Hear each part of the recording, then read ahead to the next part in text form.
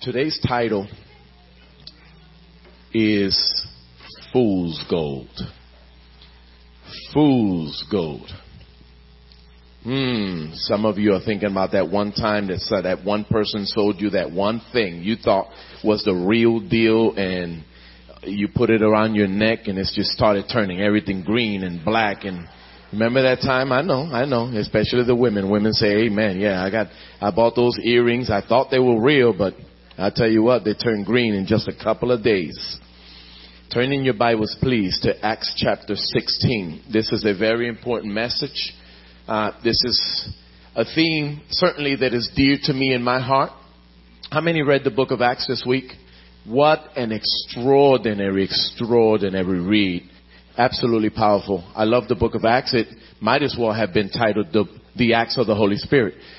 This is just so extraordinary what God actually did, what he fulfilled during that time, during that era, through so many different people. The wonderful miracles that took place. I mean, there were innumerable, the miracles that took place in that one particular book, and how the Holy Spirit moved in and out of people's lives. For what purpose? To establish, to ratify the kingdom of God. Jesus Christ preached the message, repent, for the kingdom of God is at hand. He performed miracles. He drew the masses. But in the book of Acts, God selected certain individuals to bring about the ratification of the kingdom of God, namely the local church. And many churches started to sprout up, if we can use everywhere. And it was a glorious, glorious thing. And I want you to think about the culture that existed in the world then. If you've read your Bible, you know. The culture, the religious pagan culture that existed in the world then, and what God sought out to do in the lives of masses. I mean, just think of it. Here it is. He's introducing a new message. At least it was new to them, right? If they had studied the scriptures, they would have realized that it was coming. It was on its way. Because the gospel message has been preached and predicted from the very beginning of the Bible. From the very beginning, Genesis 3:16, that one day the Son of God himself would die on an old rugged cross. Now here it is, the scene is set, the gospel is being preached, and there's a resistance to the word of God. There's a resistance to the word of God, and a battle ensues as a result. A major battle, in fact, for the human soul. Because as we stated earlier, when we opened up the service, we said, I asked the question, how many of you have ever heard the phrase, you are what you eat, or you become the information that you take in? This is so pivotal to God, and I could almost see it. I could almost hear the heart of God, the heart's cry from the Lord, to make sure that we as mankind, as his creation, lend our ears, or at the very least begin to lend him our ears, so that we can begin to hear what he has to say to us. A message that will set us free. John 8:32. Anybody? John 8:32. And you shall know the truth, and the truth shall set you free. Look with me to Acts chapter 16. We're going to begin with verse 16, and we're going to conclude with verse 24. As we were going to the place of prayer, we were met by a slave girl who had a spirit of divination and brought her owners much gain by fortune telling. She followed Paul and us, crying out, "These men are servants of the Most High God, who proclaim to you the way of salvation." And this she kept doing for many days. Paul, having become greatly annoyed, turned and said to the spirit, "I command you in the name of Jesus Christ to come out of her." And it came out that very hour. But when her owners saw that their hope of gain was gone, they seized Paul and Silas and dragged them into the marketplace before the rulers. And when they had brought them to the magistrates, they said, "These men are Jews, and they are disturbing our city." You see that resistance that we were talking about. "They advocate customs that are not lawful for us as Romans to accept or practice. The crowd joined in attacking them, and the magistrates tore their garments off them and gave orders to beat them with rods. And when they had inflicted many blows upon them, they threw them into prison, ordering the jailer to keep them safely. Having received this order, he put them into the inner prison and fastened their feet in the stocks. About midnight, Paul and Silas were praying and singing hymns to God, and the prisoners were listening to them. And suddenly there was a great earthquake, so that the foundations of the prison were shaken, and immediately all the doors were opened and everyone's bonds were unfastened. Pray with me. Father, we thank you again this morning for the opportunity to come into your house. Now we've gotten to the point, to the time in this service where we get to hear from you directly. Father, make it plain, make it clear. Speak to your people. Speak to us about what it is we need to be hearing from you today. This complex, this dynamic reality that exists in society today, this clash of information, this info war, this information warfare that is taking place for the human soul. Father, we thank you for this time. We pray this in Jesus' name. And God's people say, amen, amen, amen.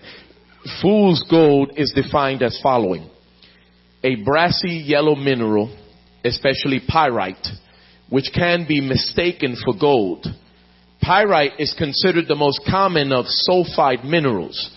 Its metallic luster and pale brass yellow appearance give it a superficial resemblance to gold, hence the well-known nickname of fool's gold. Now, I want to ask you, and I want you to show me, but I want you to be honest with a show of hands.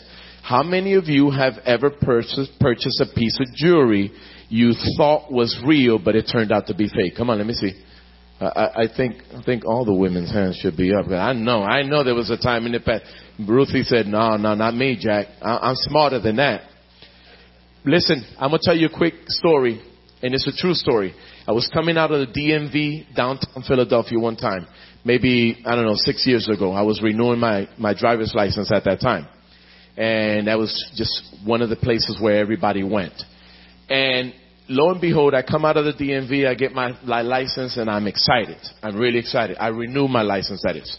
I have a commercial driver's license, and at that time I was heavily preparing to renew my hazmat endorsement in my license. And it's not easy to retain your hazmat, especially if you have a criminal record.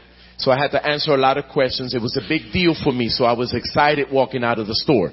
Right? I got my hazmat, and lo and behold, it was the opportune moment for somebody to sell me something that I did not need or want. And he walked up to me, and in my ignorance and in my state of bliss, right? Listen, I got this watch, and I looked at it, and it looked real. Listen, it looked good. It looked real. Right? I forget the brand it was. And I was so excited. I gave him $100. I went, wait for me right here. I went, yeah, I know. I messed up. I said, wait for me right here. I went to the Mac machine. I got out $100. I put the $100 and I snatched it before he changed his mind. And he's thinking, this guy's a sucker. I gave him $100. I walked away with the watch and I ran home excited. I went to my mom's because I was scheduled to go meet with my mother that afternoon, and my older brother was there as well.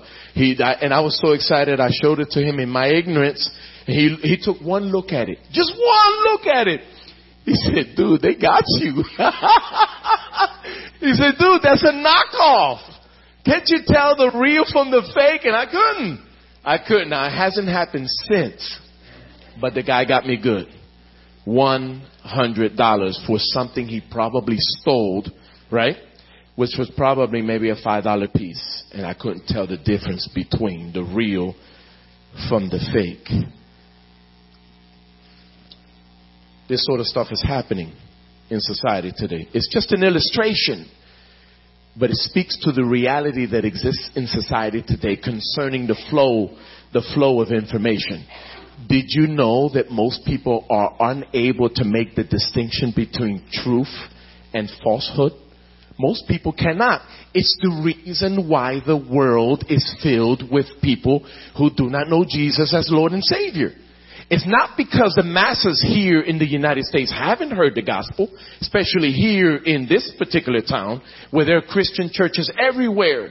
The flow of the gospel is constant, is consistent. In prison, for example, you cannot go to prison and not hear the gospel. Immediately from the moment you are remanded to the institution, you are impacted with the flow of the gospel truth, of the gospel message. It's prevalent in our churches, and people have to make a decision right away as to whether to serve Jesus Christ or not the moment you're in a prison cell. We're making decisions all the time concerning the gospel. Point number 1, there's more than meets the eye. To borrow a phrase from Transformers. I saw you, Matt. I saw your lips. Transformers. You probably watch all of them, right? You probably have the whole collection. Now he's getting red since I put him on blast.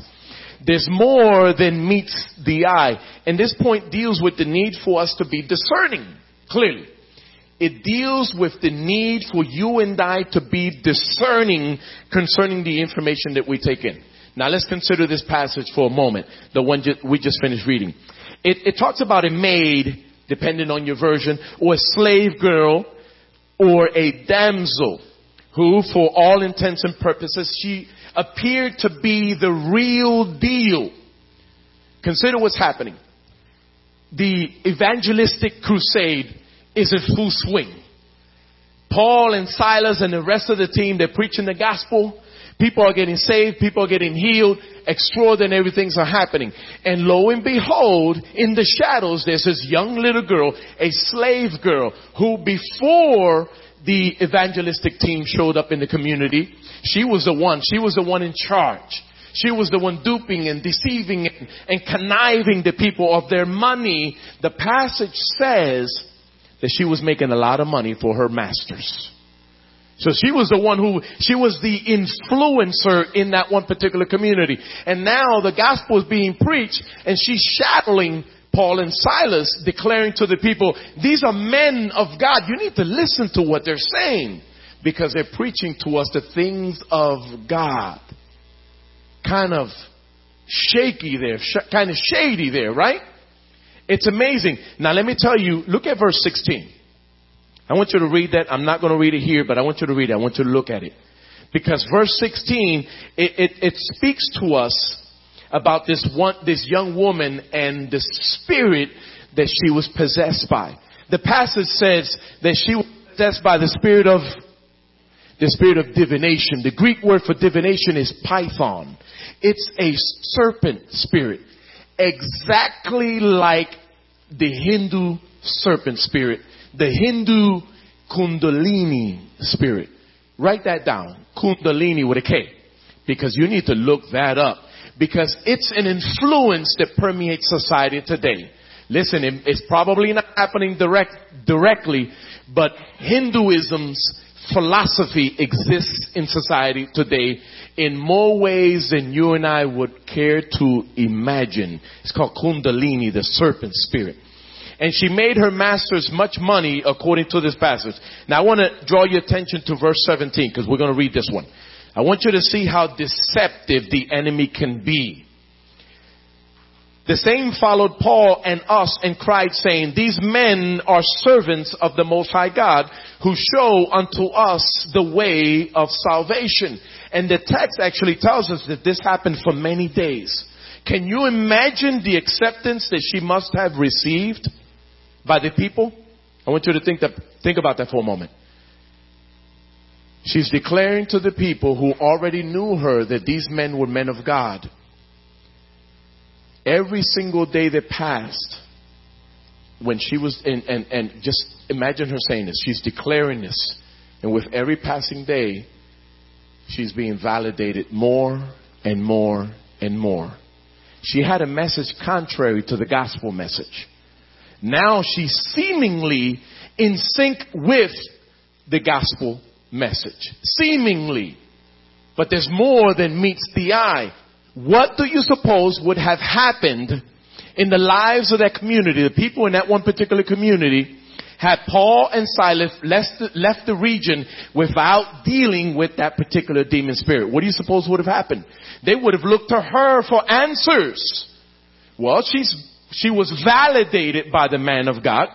Well, let's just simply look to her. It appeared as if she was in complete agreement with the gospel, which gave the impression of personal involvement.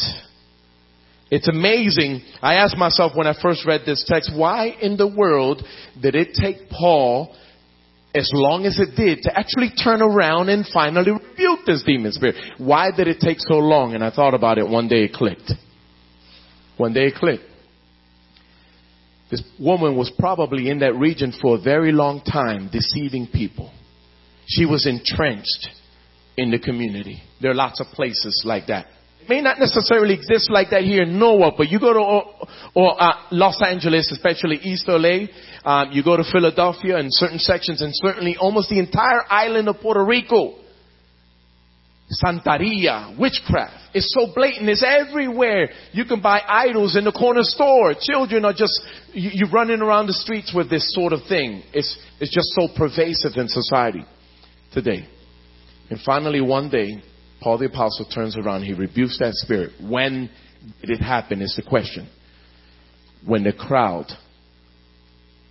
was, I would imagine, thousands of people were present. I mean, the passage gives me the impression that lots of people were saved. Can you imagine what became of her and her ministry, her craft, her evil, her business, when Paul the Apostle finally turns around and rebukes? She was exposed. The devil was exposed. Her business was destroyed, and her owners, her masters, lost out on everything, which is the reason why they arrested them in the first place.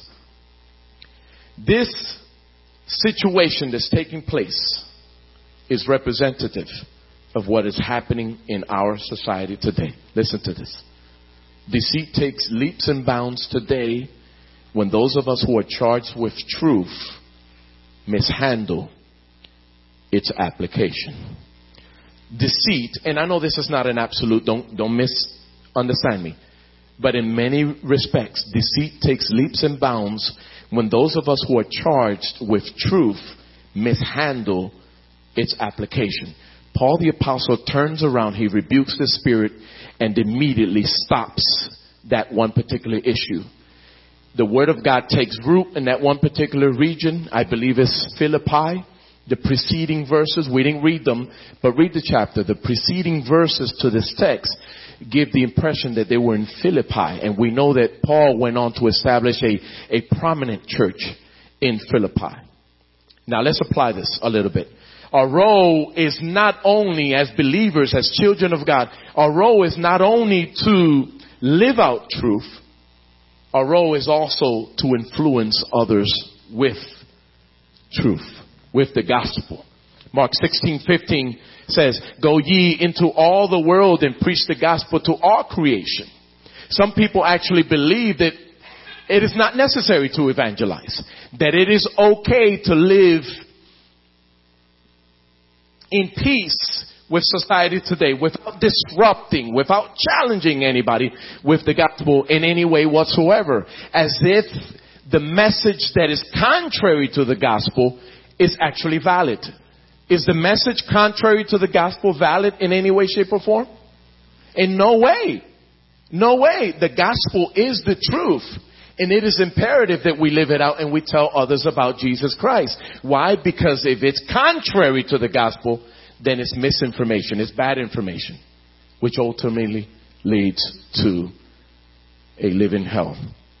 1 Peter chapter 5 verse 8, if you're writing down verses, we've often cited this verse here in our service. Be sober. Be vigilant. Because the adversary, the devil, like a roaring lion, walks about seeking whom he may devour. So the devil is using information. He's using misinformation to deceive the masses. We know as believers on this side of the fence that the devil's really got no power at all. He uses subtleties. He uses deception. And as long as you and I stand firm on the gospel message, on the truth of the gospel message, we can and will ultimately prevail. The victory is ours. It's the reason why we can actually come into a setting just like this, because we are free indeed. John 8:36. If the Son therefore should make you free, you shall be free indeed. Because there's power in the Word of God. You and I know that today. Paul the Apostle, Romans 1:16, I am not ashamed of the gospel of Christ, for it is the power of God unto salvation to everyone who believes, to the Jew first and also to the Greek. It just says everybody. If you and I grab a hold of the gospel message, it'll revolutionize our lives.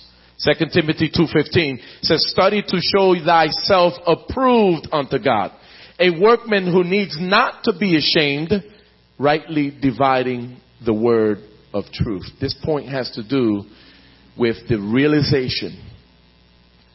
The title is, there's more than meets the eye. The realization that, listen, not everything that we're consuming, just like the food at the dinner table, not all of it is good, and we have to be careful what we put in our mouths.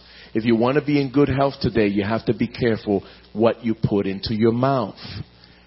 In the same manner, if you want to be healthy, if you want to know truth, live it out.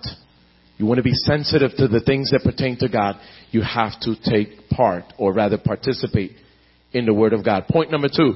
Actually, let me give you this quote regarding this first point. The most dangerous lie is the one closest to the truth. The most dangerous lie is the one closest to the truth. That is why false religions are so successful today.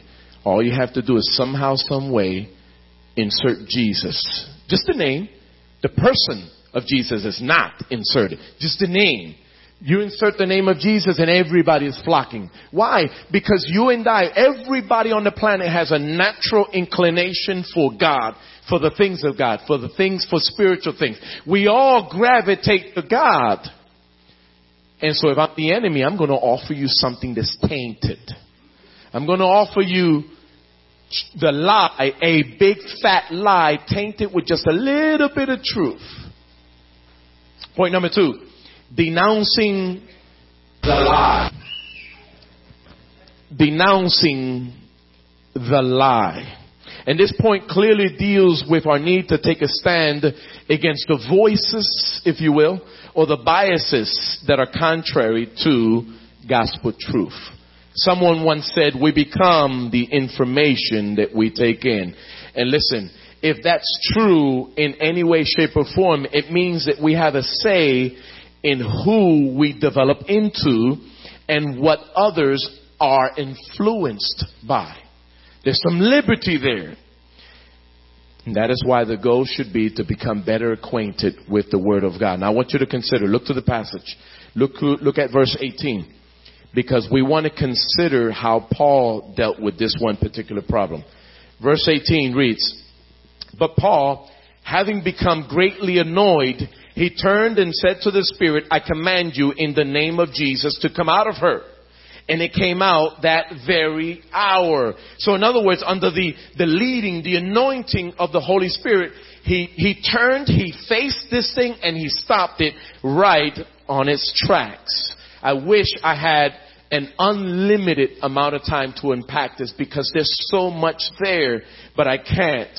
Suffice to say that the Holy Spirit, He brings about this development in our lives that ultimately enables us to overcome all of our difficulties. I'm not the same person that I used to be prior to 1989. Why? Because I got a hold of the Word of God, and the Word of God in its capacity altered my spiritual DNA. It transformed my life. There's power in the Word of God. But there is a reality that we deal with on a regular basis, and that is the reality of sin. Hebrews 12:1, put that one down. It says this sin which so easily besets us. Or depending on your version, it may read the sin which clings so closely. There's things that we struggle with on a regular basis.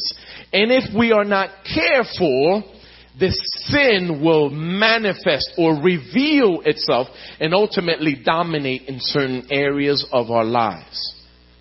There's a culture in society today that is so destructive. It reaches.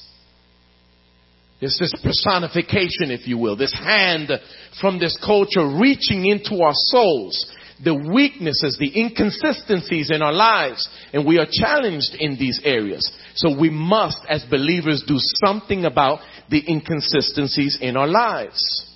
Thank God for His grace. Because through this process, there's no condemnation from heaven, right? Amen, somebody. Thank God for the grace of God. We can actually continue moving forward from faith to faith and glory to glory. But that is ultimately the goal. We have to stay near the cross. Here's another quote for you. Not everything that shines is gold. Right? No todo lo que brilla es oro. Not everything that shines is gold. So we have to be careful with the information that we are taking in. Point number 3. Avoiding Satan's pitfalls. Avoiding Satan's pitfalls. And clearly this point, we're going to look at verses 25 and 26. And this point speaks to the victory that we can live out simply because we know Jesus. There's a victory that you and I can and should be experiencing on a regular basis because we know the King of Kings and Lord of Lords. Amen. 25 and 26 reads, about midnight, Paul and Silas were praying and singing hymns to God, and the prisoners were listening to them. And suddenly there was a great earthquake, so that the foundations of the prison were shaken, and immediately the doors were opened and everyone's bonds were unfastened. Imagine, they were singing songs. They weren't in church. They were in prison. And they were given instructions to guard them safely. And as a result, the jailer took it upon himself. You know what? If I'm going to guard these guys safely, these guys are sure I'm going to put them in the inner prison. I mean, they were put in the dungeon in stocks. There was no way of getting out. But what did they do? According to this one particular passage, they entrusted themselves over to God. They entrusted themselves over to God. And it's a challenge doing that every single day. Because the sky is not blue over my head every single day. Is the sky blue over your head every single day? It's just not. It's difficult. So how do we avoid Satan's pitfalls? We got to handle properly the word of God. We have to entrust ourselves over to the Lord. He never promised that the sky was going to be blue every single day. He just simply challenges us to trust Him, to give ourselves over to Him. How do we do that? We give ourselves over to the truth of His word. His message. We trust in His message. I can't see Him. He's not literally leading me by my hand. He's not doing that. And He never promised to materialize before you in your darkest hour to help you out some of your situations. God has never promised me that. Is He visiting you tangibly like that in a literal form? It's just not the case. We're to live this out by faith. The verses that are previous to the ones that we read, like I said already, it actually tells us, gives us this idea that they were placed deep within the prison. You talk about persecution. They were experiencing persecution. But because of their attitude, because of the fact that their hearts were where they were supposed to be, they entrusted themselves over to God. They experienced a major, major, major deliverance. Persecution. Does that kind of trouble sound familiar to you? How many of you have really experienced some crazy, crazy level of persecution in your time? Figuratively speaking, it's happening to all of us. And clearly the devil doesn't only want to imprison us. He wants to discard us altogether. He wants to put us in a dungeon, in the inner prison. The question is, how do we overcome? Turn in your Bibles, please, to James chapter 4, because I want you to see this, not just hear me read it. James chapter 4. How do we overcome the enemy? We know that God has laid out a wonderful plan. We know that there's victory in Jesus. We know these things. But does it happen automatically in our lives? And it doesn't happen automatically. We have to yield ourselves over to God. It requires our commitment, our devotion, our dedication, our consecration. James chapter 4. I'll give you a moment. Some of you are still looking through your pages. James 4. Say amen if you have it. Look at verse 7. And I'm reading the ESV.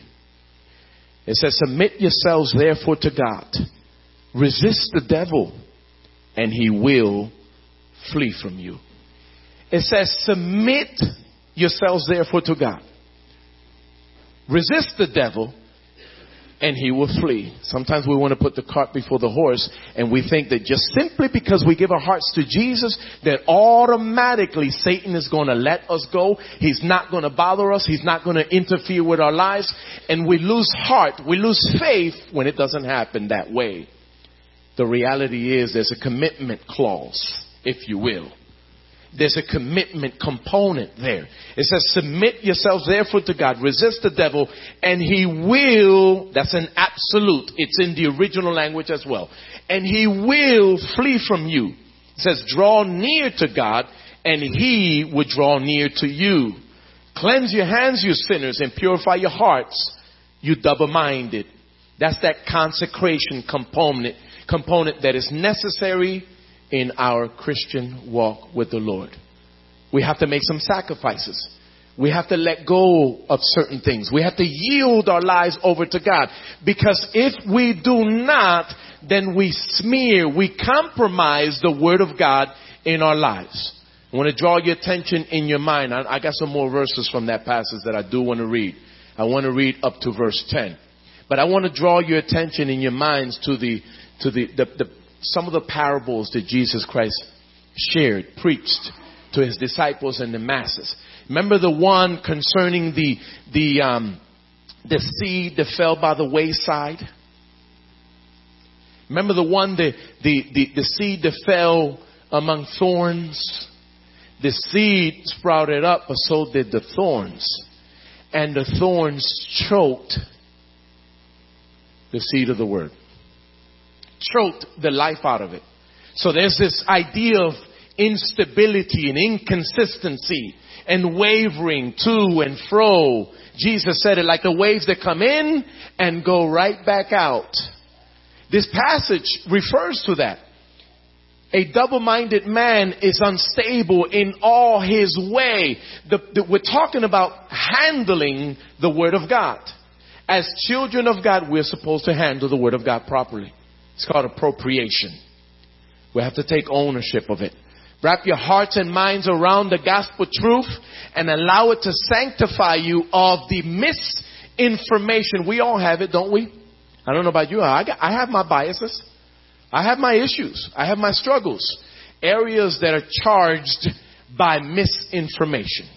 Areas perhaps in my ignorance I haven't allowed the Word of God to consume yet, to sanctify yet. Just like some of the rooms in your house, when you bring visitors into your house, do you lead your visitors into all the rooms in your house? How many of you had a visitor, say, this past week in your home? Somebody that you haven't had in your home in a while. Let me see your hand. This maybe a few of you. But think about the last time you had a visitor in your home. When was the last time you showed your guests your closets? Oh, that struck a chord there, didn't I? Pastor Rick, we don't show our visitors our closets. You just don't do that. Think about our closets. Skeletons in the closet. Linda, you got some issues? We we all got some issues. Listen, there's some stuff in my closet at home. My wife especially. I'm just gonna put her on blast. You know, she's bracing her. She's bracing herself. Listen, when the guests come home, she throws everything in the closet. There, I said it. Right? Because everything has to be in its place. Huh? Everything has to be in its place. We can't let the guests know what that's what they're for. No, the Bible says in decency and in order.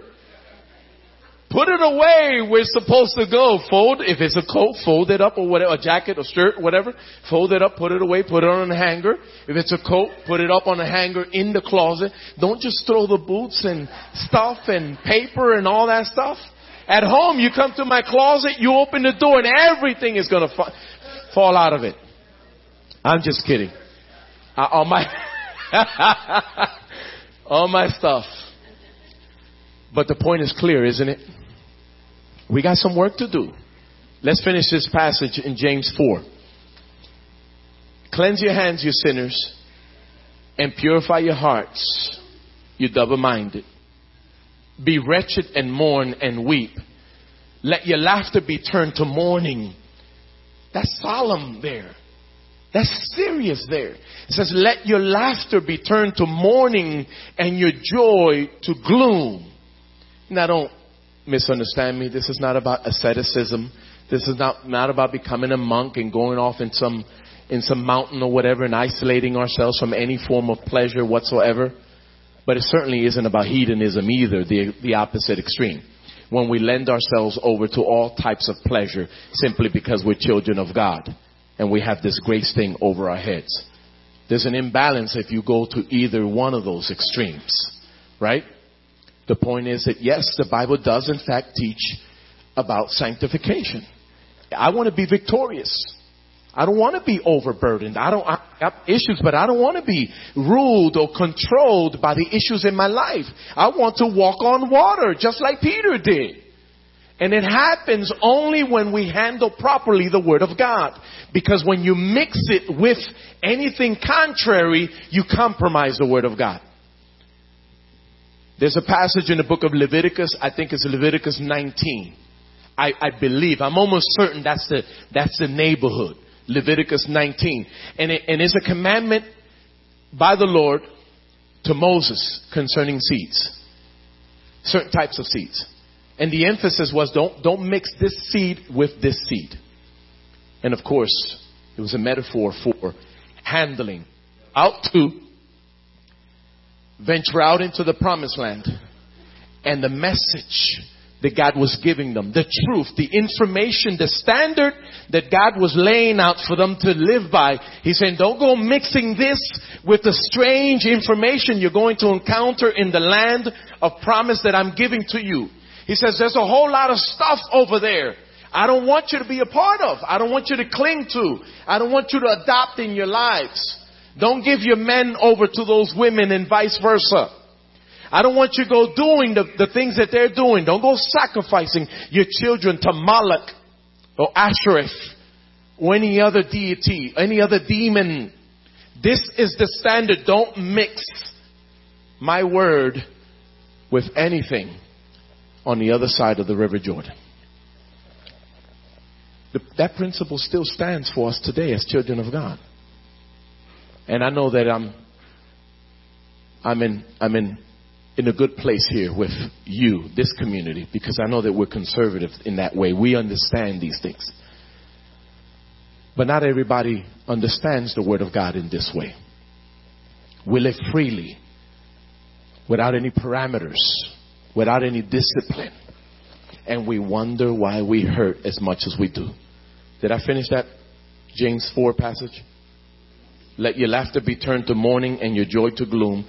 Humble yourself before the Lord and He will exalt you. And He will exalt you. Isaiah 5:20 gives this impression. It says that if we live, it gives us this idea that we live in a generation where everything has been inverted, that somehow everything has been flipped upside down. What's bad is good and what's good is bad. That's Isaiah 5:20. I want you to take a look at that a little bit later. Put that down on your notes. Isaiah 5:20. And God was speaking to his people. He was trying to get them to understand that it is that way in your perspective about society because you've mishandled my word. Romans 8:36-39. For your sake we are killed all the day long. We are regarded as sheep for the sheep to be slaughtered. Knowing all these things, we are more than conquerors through him who loved us. And of course, these verses speak to the individual who has recognized the need to embrace fully the word of God. It's not about perfection. We cannot be perfect this side of heaven. But this Romans 8:36 and through 39 passage, it speaks to those of us who understand the importance of the word of God and appropriating it in our lives. It says, no, in all these things we are more than conquerors through him who loved us. For I am sure that neither death nor life, nor angels, nor rulers, nor things present, nor things to come, nor powers, nor height, nor depth, nor anything else in all creation will be able to separate us from the love of God in Christ Jesus our Lord. Amen, somebody. Praise God. I love that passage. Joey, I'm ready for you. I love that passage because it's just, listen, we may be going through something. Times are tough. Society has been flipped on its head. People are doing things backward. What bad is good, what's good is bad. But if we as God's people choose to embrace the gospel message, it'll revolutionize our lives. Amen. It will revolutionize our lives. Are you struggling with something here this morning? Anything at all. It doesn't matter. Are you wrestling with something in your flesh? Are you wrestling with sin? Are you dealing with an issue, a problem? Perhaps you're not even at fault, but something keeps coming at you on a regular basis. Perhaps you've opened a door. I know what that's like because growing up, we opened doors. My father practiced Santeria and the rest of us sort of just accepted it. And as a result, it negatively impacted our lives. And I became a very violent individual. So much so that we formulated one of the worst gangs in Philadelphia's history. Dolphin Street Posse. Guilty of all sorts of heinous things. Because I didn't know truth. Because I didn't know truth. The information we take in will determine who we become, who we develop into. Stand with me as we sing a song in worship to the Lord and think about the information you have chosen to live by today.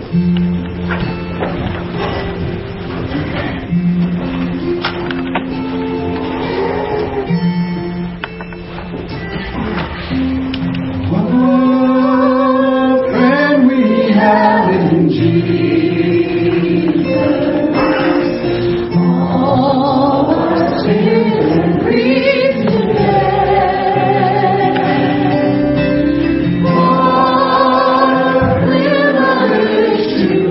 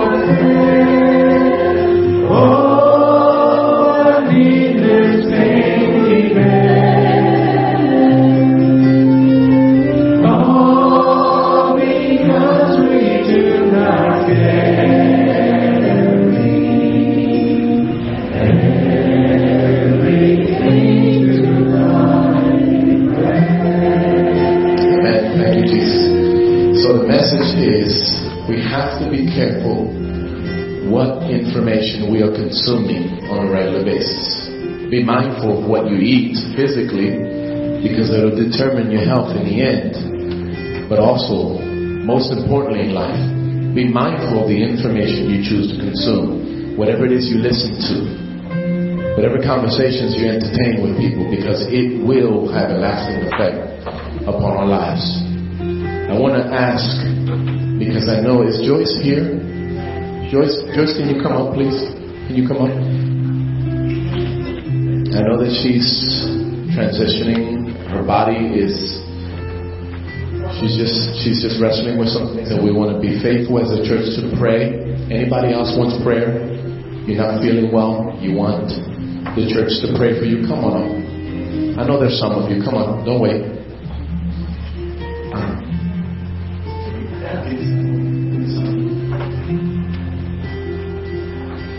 Come on, somebody else. I know I'm going to stand in proxy for somebody who's struggling physically. Come on up. Come on up. This is nothing to be ashamed of. We want to just make room for God to bless us. Just make room for God, church. Make room for God. Thank you, Lord.